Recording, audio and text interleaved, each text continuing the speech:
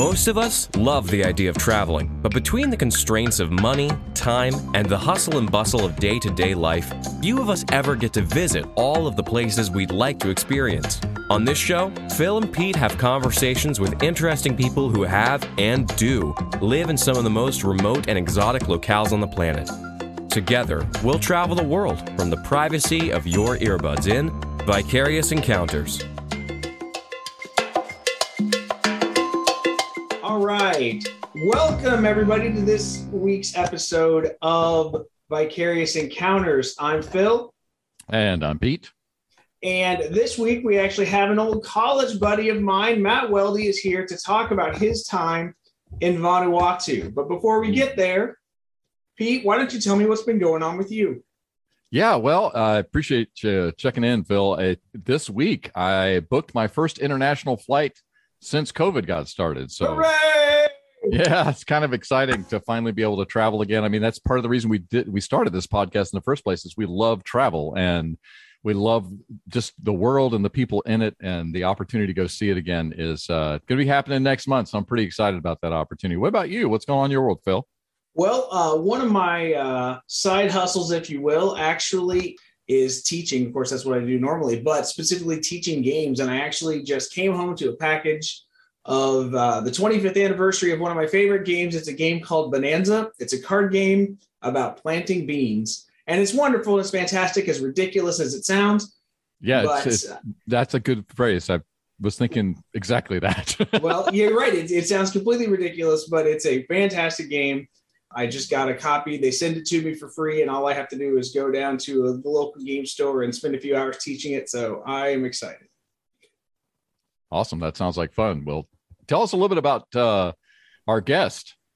Well, I first met Matt in 1996. He was the significantly older brother. I mean, he was the slightly older brother of a good friend who I was in a band with at that time. And we were all in college together, and he was a junior my freshman year. So I got to spend a couple of years getting to know him. And then he later on spent some time in the country of Vanuatu, and that's what he is going to tell us about today. Matt, how are you doing? I'm doing great. Thanks. So when were you in Vanuatu? We moved to Vanuatu in September of 2015. Okay, and you were there for how long? 2 years, exactly. Really? So you left September 2017? October 2nd is the actual date we left, okay. But it works out. That's very specific. I like it. So about the only thing I know about Vanuatu is that Survivor filmed a season there. Yep. But I would love to hear about a little bit more than just what we saw on the show. What did you love about Vanuatu? What do you love about the people? I love everything about Vanuatu.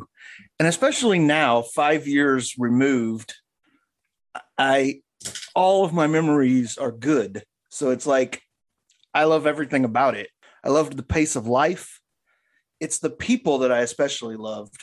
Vanuatu used to get on lists of the happiest places on earth just because the people are so joyful and want to visit with expats who show up there. They want to be kind and they're gentle and they're known for that. And different language groups, different people groups get along with one another very well.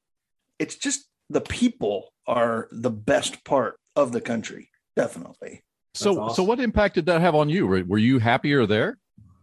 Oh, yeah.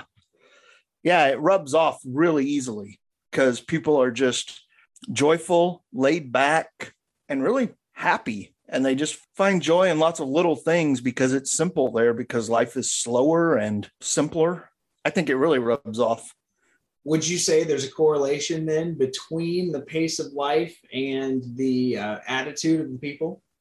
Definitely. I think that's a big part of it. You wait for things and don't think about waiting for things. I mean, this truck's going to show up when it shows up, and they're not time oriented.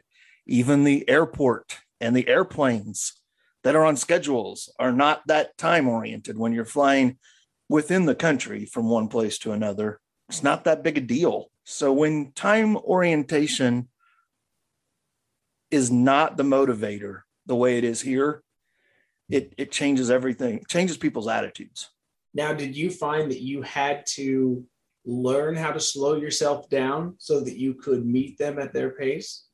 Oh, yeah. I worked for 6 years for a trucking company and scheduled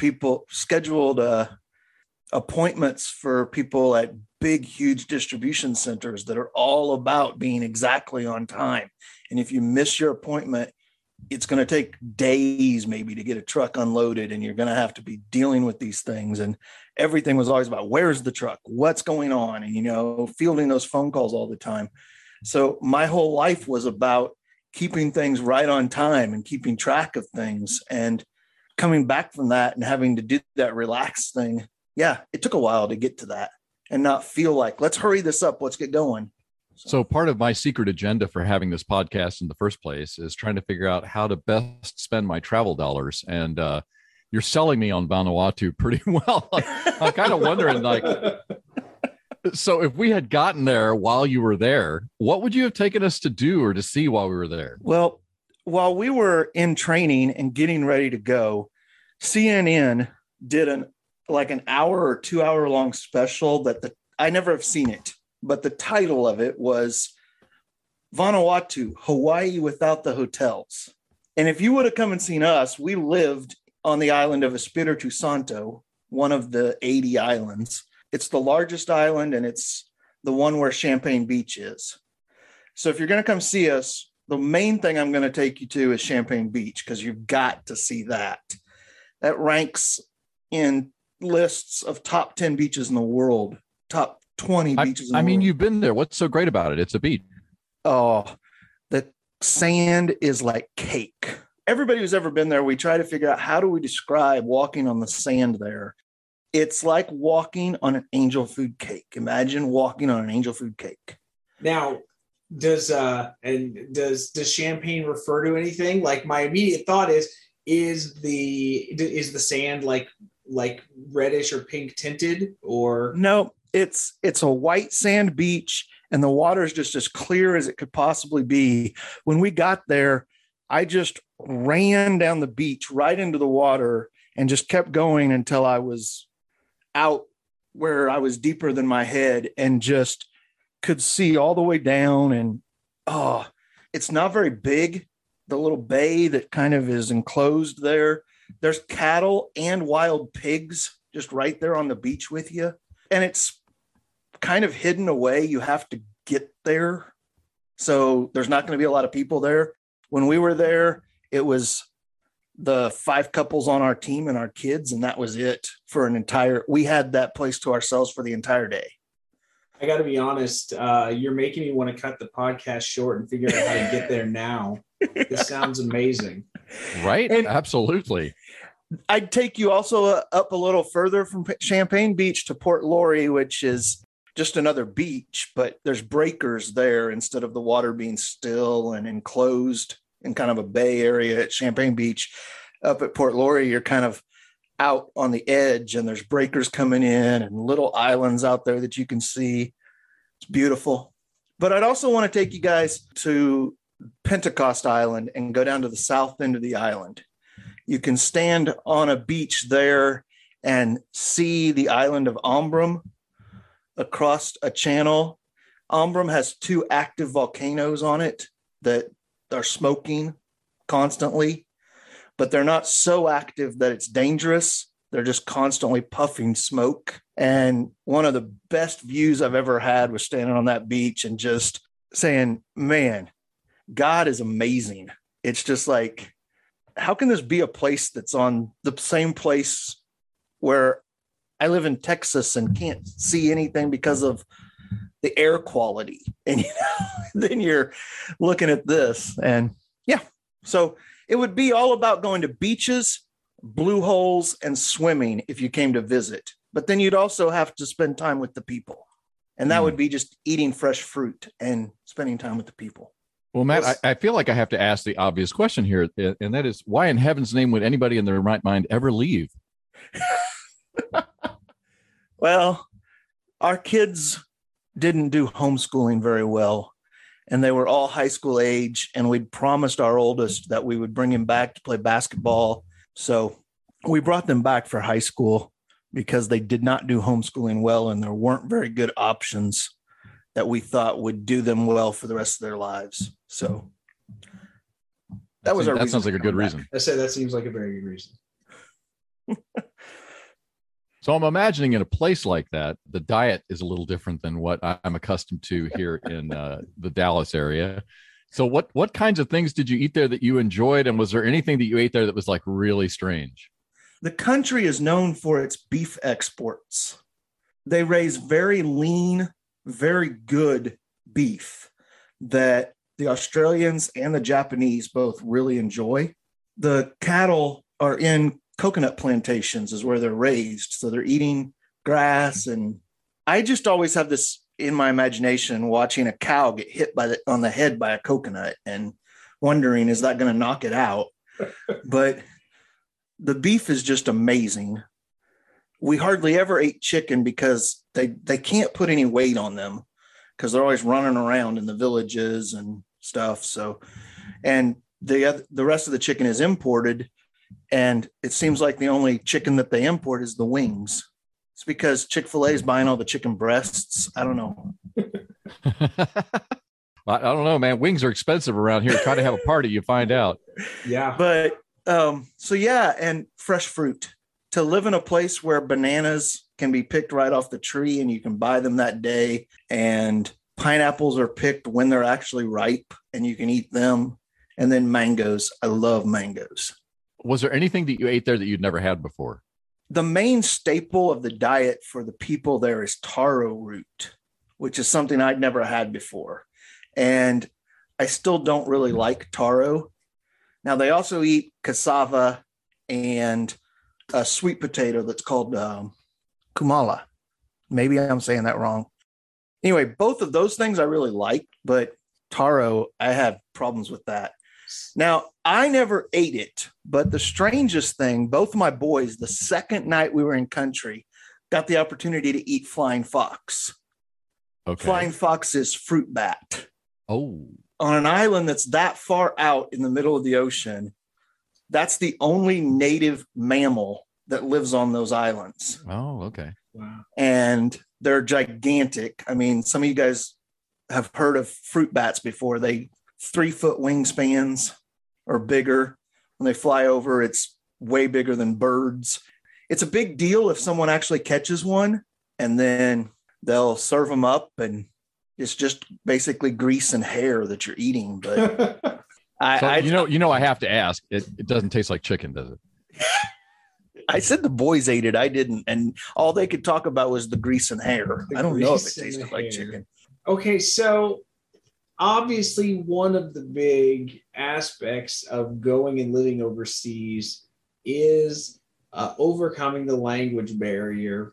And so tell us a little bit about the language you learned there. And of course, the thing we want to know most is, did you say anything stupid? And what did you say? Well, the language there is called Bislama. That's the language of wider communication. It's a pidgin of English and all of the vernaculars there, specifically one of the vernaculars on the island where the capital city is. So when you say a pigeon, I assume you don't mean the bird. We're not going back to what the fruit bat tastes like. No.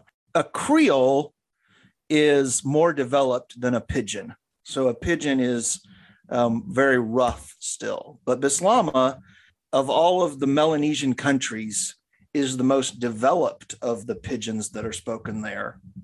It has its own grammar structures, and people have examined it and written grammar books. Phil, you'd love that. But because of that, it's pretty simple to learn. I was about 4 months in when I was able to get in the pulpit and preach in that language. And because of that, I didn't really make very many embarrassing blunders because the vocabulary is pretty close to the words and vocabulary that's already filled my head in English. Sure. So that makes it kind of nice. It's a place where you can't get as embarrassed. That's good. That's good. I say that when we were living in the village and trying to do a lot of using our language, I, of course, made some mistakes. But the biggest thing was the word for morning in Bislama is morning. So, yeah, big deal. You say moaning more than morning. But I just needed there to be a different word for that. But when I woke up and greeted people, I would say something different. So the Spanish vocabulary that's in my head just came out, and I would say mañana to people, which means absolutely nothing. And yeah, they just kind of look at me like, what's that? That's not even really that embarrassing. So.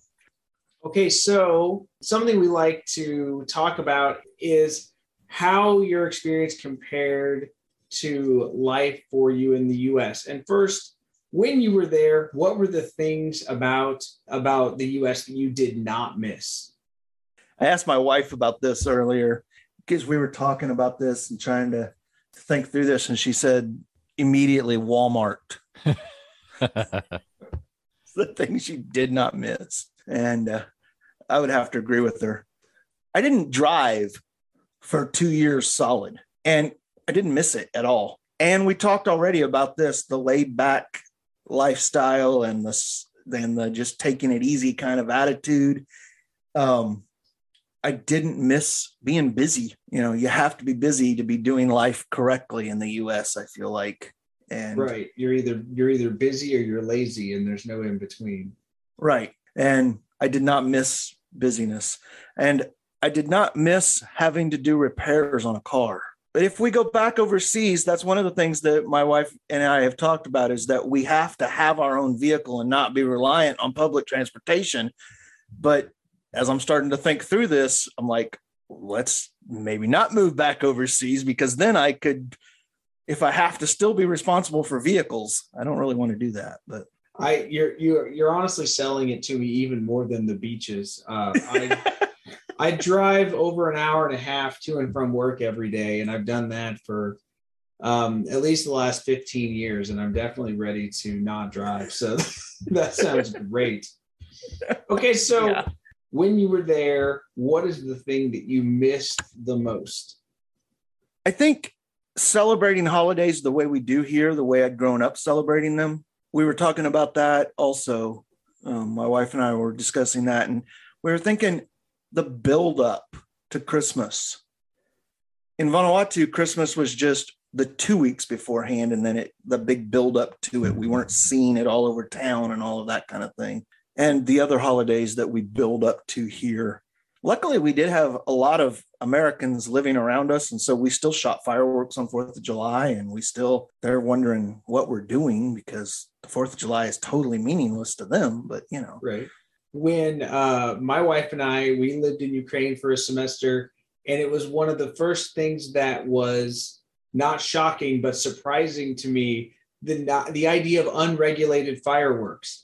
That you can just go buy fireworks and light them off whenever you want. And that's everywhere except here, apparently. That's funny. Oh, fireworks were only a New Year's Eve thing to the Nevans.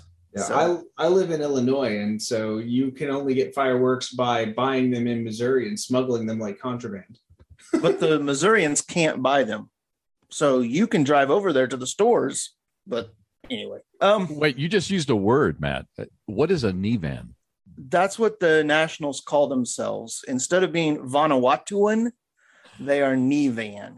That's also from that one language group on the capital city's island, where Ni and the letter N, it leads into a lot of their verbs, or into a lot of their nouns. And it's just of Vanuatu, Nevan. So, okay.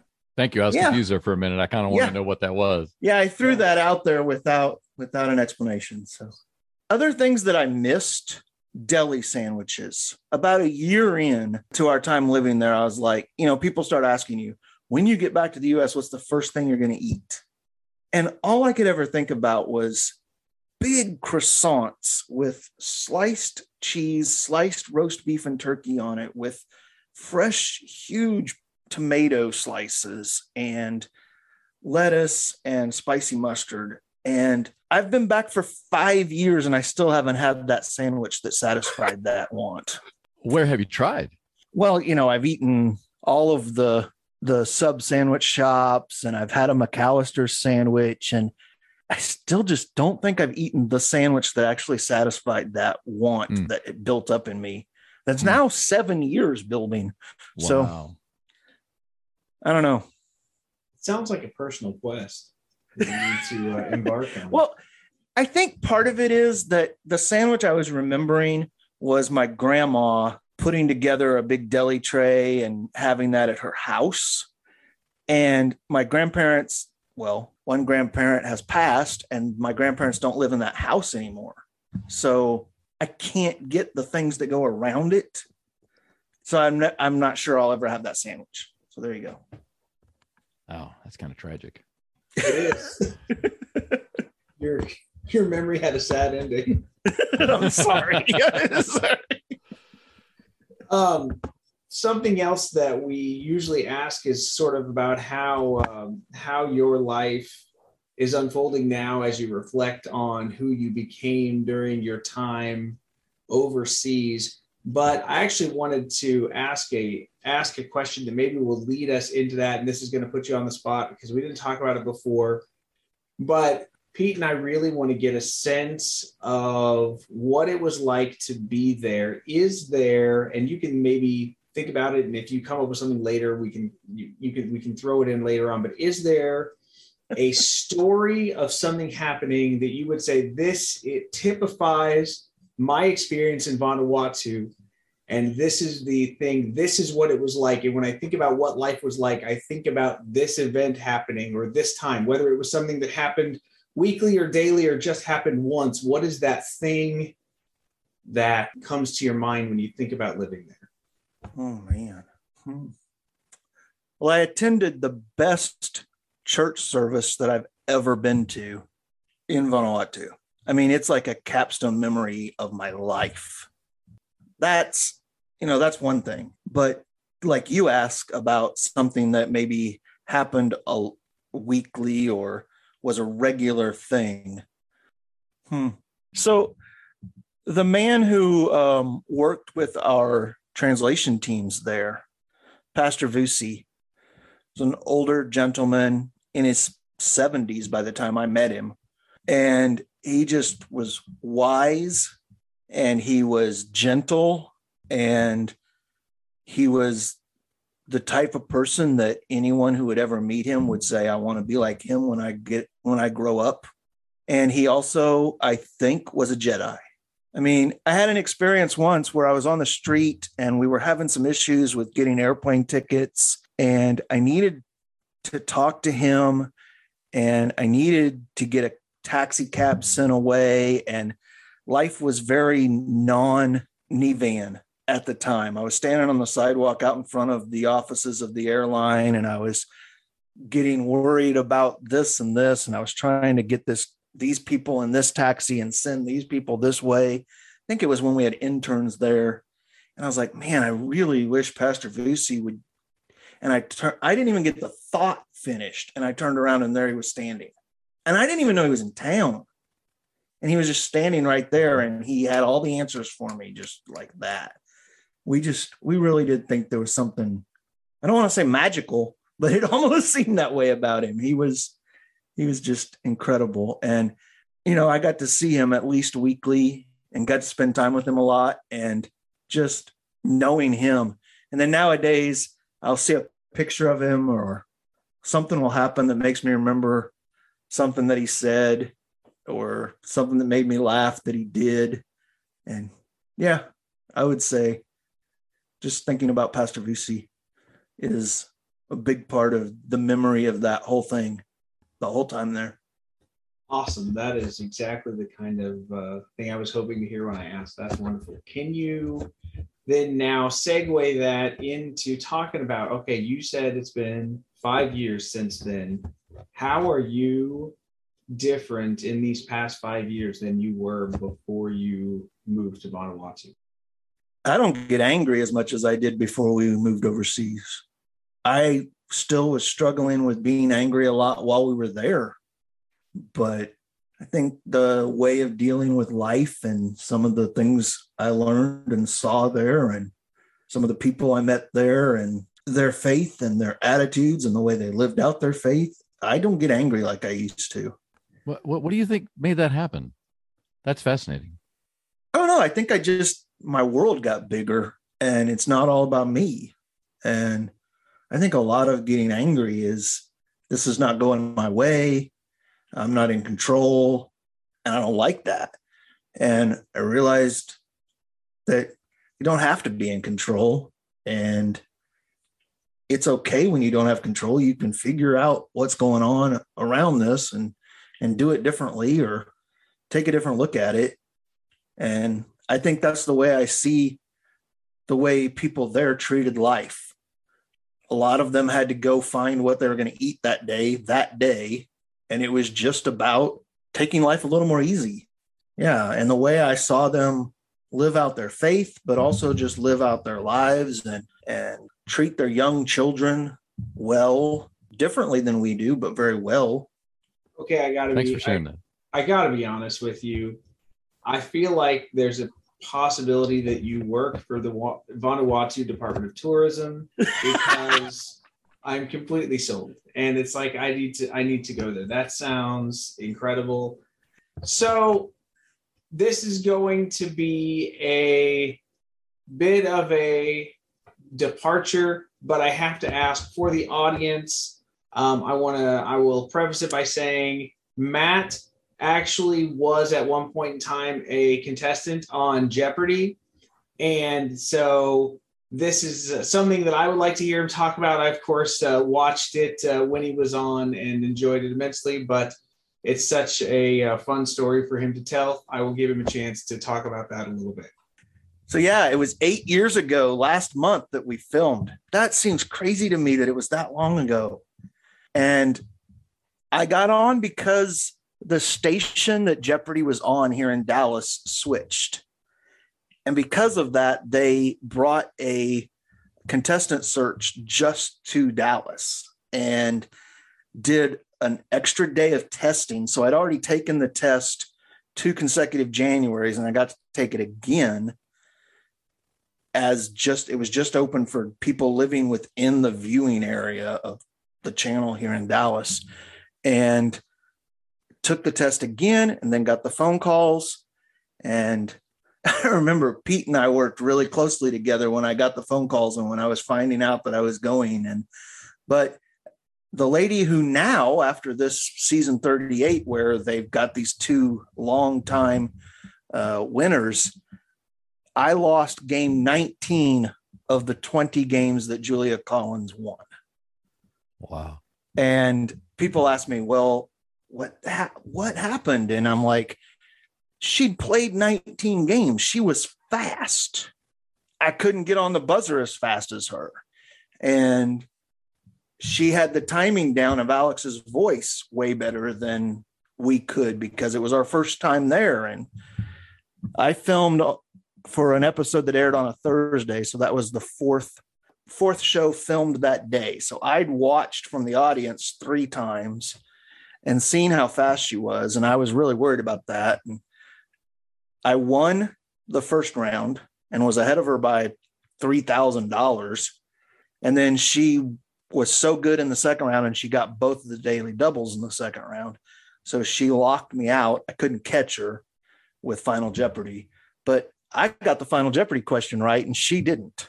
So, or I got the Final Jeopardy. I wrote the correct question for the Final Jeopardy. That's what I'm trying to say. Yeah.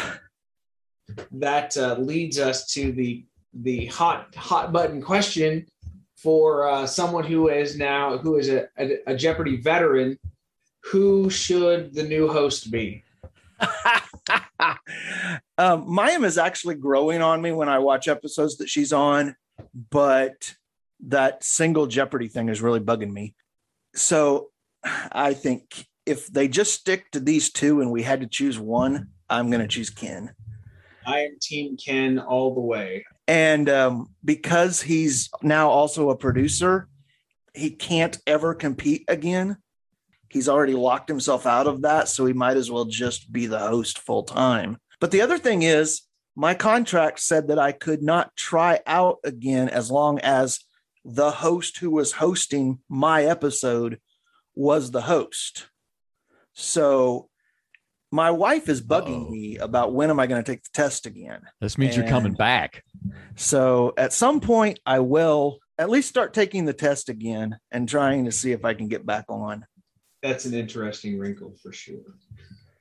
Because cool. How many people in the last year have taken the test again once Alex's episode stopped airing? It's interesting.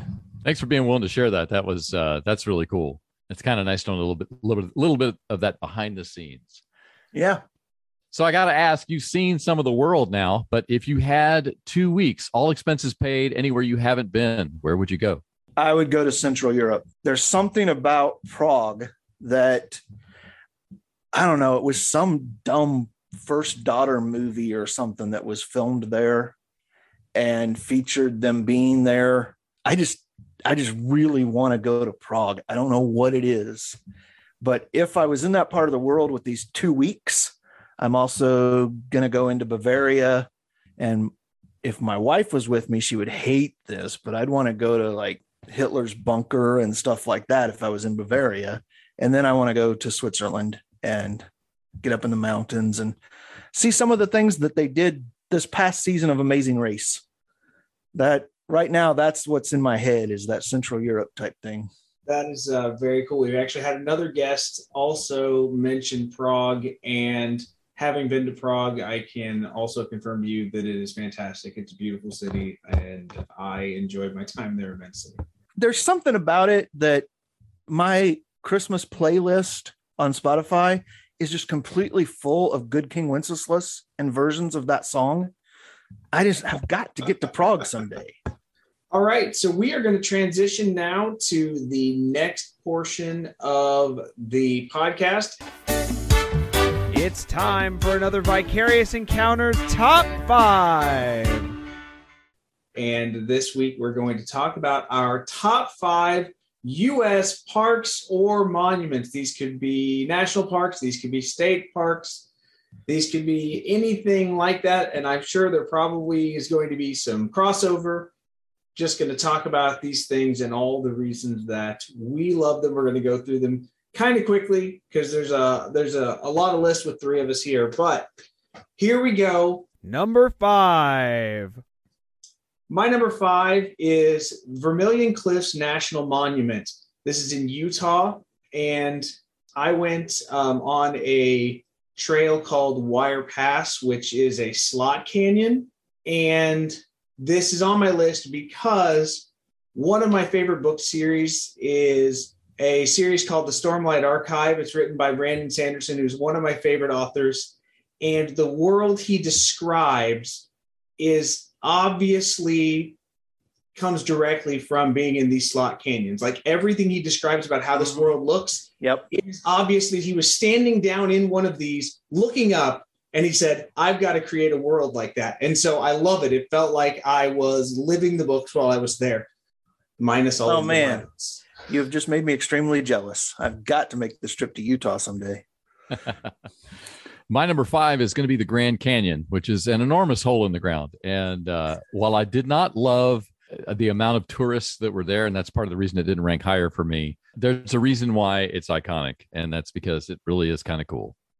Well, my number 5, we limited this to places that we visited personally. And I'm going to put Theodore Roosevelt Island, which is Washington, D.C. in the Potomac. I was 12 when I went to Washington, D.C. So the monuments and the memorials are all just like, I was 12. But Theodore Roosevelt Island, I was there with my Boy Scout troop, and we went out there for a picnic. And while we were picnicking, there was a high-speed chase coming across the bridge from the Washington side to the Virginia side. And we watched this car pull into the parking lot where we were. A helicopter landed next to it, like 7 or 8 police cars. They pulled the person out of it, and it was a drug bust of some kind. They tore that car apart, searching for something inside of it. And that's the memory I have. And that's why Theodore Roosevelt Island had to get on this top 5. That's awesome. I've never had anything quite so adrenaline fueled happen to me at a park. I don't believe. Yeah. All right. Number 4. My number 4 is Arches National Park, which actually I visited on the same trip as I visited that slot canyon. And Arches is by far the coolest place that I've ever camped. Like, there's basically no vegetation there whatsoever. And everything that all the campsites were super, super flat. You wouldn't think, oh, hey, this is hard rock. You wouldn't think throwing your tent up and your sleeping bag that it would be terribly comfortable. But for some reason, it was incredibly comfortable. It was beautiful. It was wonderful. There was, of course, it was in Utah, so there wasn't humidity to deal with at night or anything else. And I definitely saw there more stars than I've ever seen anywhere else. It was completely clear, and the night sky was completely full of them.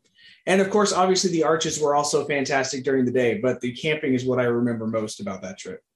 My number 4 is the Great Smoky Mountain Park. And I'm not going to say a whole lot about that because I know you guys both want to weigh in on this here in a minute. But I'm originally from the East Coast area, got a chance to spend some time there. It's just beautiful. And it's the kind of beautiful that's familiar to me. It feels like home. It feels like my heart is at rest in that place. All right. I put for number 4, the Mount Rushmore. But my favorite part of Mount Rushmore has nothing to do with actually being there in front of the mountain or inside the park. It's driving up Iron Mountain Road out of Keystone up to the campground where we stayed when we were in that area. And the tunnels that frame the mountain, so that when you're driving through the tunnels, you're looking right at Mount Rushmore while it's all lit up at night. And it's the most amazing thing. All right. Number 3. My number 3 is one of the ones that's less well known on this list. I don't know if either of you guys have ever heard of Letchworth State Park, but if you ever make it to upstate New York, I highly recommend it. This is where my family camped when we went to Niagara Falls. It was about an hour and a half or so away from the falls, if I remember distance correctly. And it was absolutely fantastic. Honestly, it had a couple of different falls itself within the state park.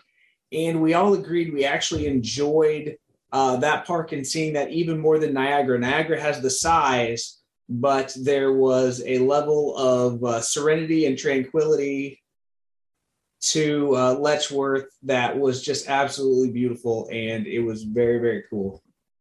I would like to see that. That sounds like a beautiful place to go. And I would never have even known about it if you hadn't brought it up. For me, I'm going to say Rocky Mountain State Park. There's something about just the feel of Colorado and the experience of climbing a 14er that is just unlike anything else I've ever done. It's just refreshing. And particularly, like, I live in the Dallas, Texas area now, and it's hot in the summer, but you can go there in the summer, and as long as you get up high enough, it's cold, it's crisp, it's welcoming. And I just have some really great memories up in that neck of the woods. It's good. Great Smoky Mountain got my number 3. That's where we went on our honeymoon. But my wife grew up in Branson. So when we drove through Pigeon Forge, I got in trouble for bringing her to where she grew up. But we were aiming for Gatlinburg and for the park. So I felt like I didn't really mess up that badly, but 26 years later, I'm still trying to live that down. But Great Smoky Mountain, I'm putting that in as my number 3. Number 2. My number 2 is Kenai Fjords National Park. For my 20th anniversary, my wife and I went to Alaska last fall, and one of the great places we visited there was Kenai Fjords National Park.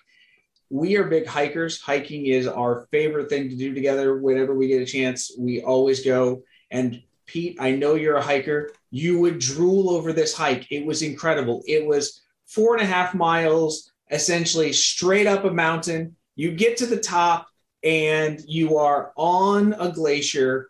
It was incredible. The only drawback for when we went, because obviously we were only there for a limited time, was that it was raining. It literally rained on us the entire time. And this was like a this was like a 7-hour hike to do the whole 9 miles, essentially up and down. and we got rained on the entire way there. And the temperature changed from the bottom, this was August in Alaska. So it was feeling decently good, but it was in the 60s. But by the time we got to the top, it was below freezing. We're soaking wet.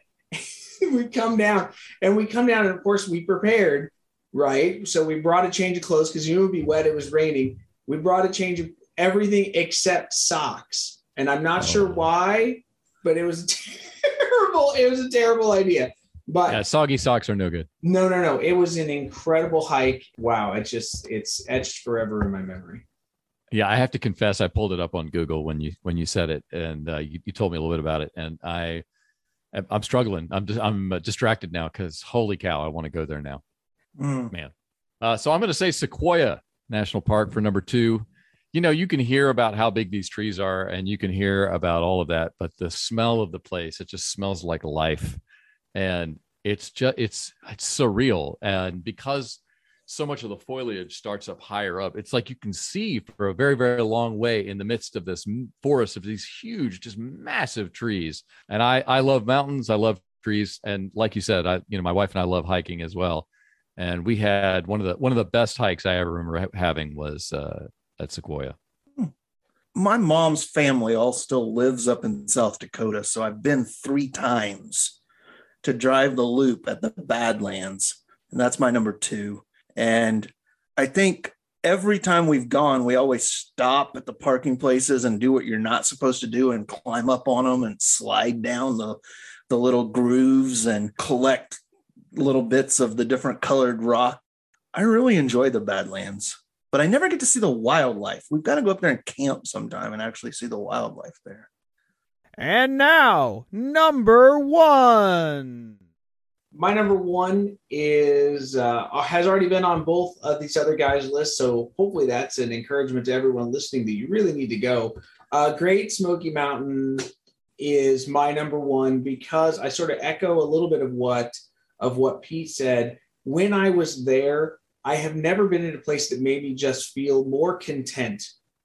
I was happy to just sit and be in that place, soaking up everything that was going on, whether we were walking and hiking, whether we were just sitting out in the, in the woods, actually. And Pete and I got to experience a retreat together out there in that area, and both got to do some hiking afterward.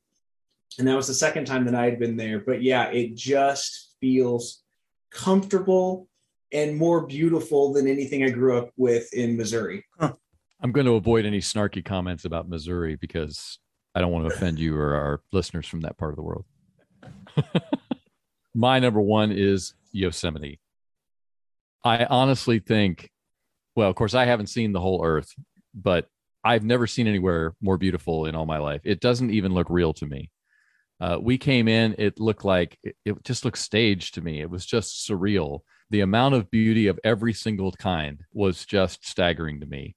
Between the mountains and the trees and the waterfalls, which there's just multiple waterfalls everywhere. When I imagine heaven, it kind of looks a little bit like that to me. It's just unbelievable. And I've never seen anything like it before or since. And, there are places that are still on my list that I want to go that may qualify. I've seen pictures of Glacier National Park that make me think I need to go there as well for similar reasons. But in terms of places I've been, Yosemite is number 1. So my number 1 is in Missouri, Pete. Ouch. But Ozark National Scenic Riverway, and specifically for me, the Jack's Fork River, paddling that is pretty much contentment. Because it's just, if you can get on that water and you're the only one there, it's amazing. I have to completely agree. The Jack's Fork area is beautiful. Pete, I don't know if you've been there, but you should go. It's incredible. Yep. No, I'm one of those people who critiques an area after driving through on the interstate, which is really a bad idea. Oh, yeah. Yeah, well, I-70 is not terribly exciting, so I don't blame you. That leads you to Kansas, which is awful. Yeah, it's the only place I've ever watched a car flip over completely in a snowstorm. So, yeah, it's Cool. it has bad memories. All right, it's time to move on to our final segment. Are you ready? It's time for Unpopular Opinions. All right. Each week on our podcast, one of us will share an opinion that we recognize is probably a minority opinion, which means you might not like it, but stay tuned to the next episode because next week it might be your opinion. Or you might like that one even less. You might like that one even less. That's true. So this week, I'm going to be the one to share the unpopular opinion. And it is, I am not comfortable saying the Pledge of Allegiance. I need to make it clear. I'm patriotic. I'm grateful to be an American. I sing the national anthem. But there's something about the Pledge of Allegiance that has always made me a little uncomfortable. There's two things in particular. One is the word allegiance. I looked it up in the dictionary because it's not a word that I use every day. And I just felt like that's such a strong statement that I wasn't sure that I was comfortable saying that I gave my allegiance. And in particularly because of number two, I don't feel comfortable giving my allegiance to a flag. There's something a little awkward about that. To me, allegiance is something you give to a person, not to an object. I realize that may be an unpopular opinion, but that's where I'm at. And you guys are welcome to weigh in. I think it's actually funny. When you suggested this segment originally, this was the first thing that I said as well. So clearly you and I agree on this matter. I actually went through the same process you did. I went and I did sort of a deep dive into what it means to offer allegiance. And I was like, I'm not 100% comfortable doing that, especially because, you know, the word pledge is synonymous with the word promise. And I don't make promises in my life lightly. And I want to honor those promises that I make. I'm grateful for what I have and where I live, but I don't know. I feel like I don't know what all the pledge entails, and I'm not comfortable saying it as a result. It makes me curious as to what percentage of people have done the deep dive that you guys have both done. I can honestly say that I hadn't thought of everything that much. The biggest part of saying the pledge that bothers me is how much everybody pauses before the word under in the pledge. And we've got our pacing wrong when we're saying it. Okay. And that is the thing that always bothers me because I want to say one nation under God, but everybody says one nation under God, indivisible. And they put these big long pauses in there. And I'm like, I don't think that was the intention when they added that. So anyway. I feel like those pauses exist because we're all taught the pledge in elementary, and those pauses are there to help our memorization of it. That's right. Yes. Yeah. But it messes up what you're actually, if you're thinking through what you're saying, it messes up your. Yeah, absolutely. Absolutely. All right. So that is our unpopular opinion for this week. Thank you so much, Matt, for coming on and being part of the podcast. We appreciate everything you had to tell us. I am not kidding when I say now Vanuatu is one of my desired destinations. While I'm still on this earth, you made it sound incredible, and I have to find a way to get there. And how are we getting this podcast to that tourism council so that I can get my check? We'll leave that up to you, Matt. You have our permission to send it in as an audition tape. Absolutely. And we'd also say if you have a top 5 you'd like to hear or an unpopular opinion you'd like to share, feel free to reach out to us either on Facebook or you can email us at vicariousEncounters@gmail.com. You can also find us, well, Pete mentioned the Facebook, but you can also find us on Twitter and Instagram. We'll be there as soon as we get those accounts up and rolling, and we plan to share stuff out as much as possible in those places. And we also have a Patreon. If you hear what we are doing and you decide you would like to become a supporter of what we do so that we can be even better at doing it, you can search Vicarious Encounters there on Patreon and find us as well. Well, until next week, gentlemen, once again, thank you for the great conversation, and we will see you soon. All right. Thanks again, Matt. Thanks, guys. All right. Bye, everyone.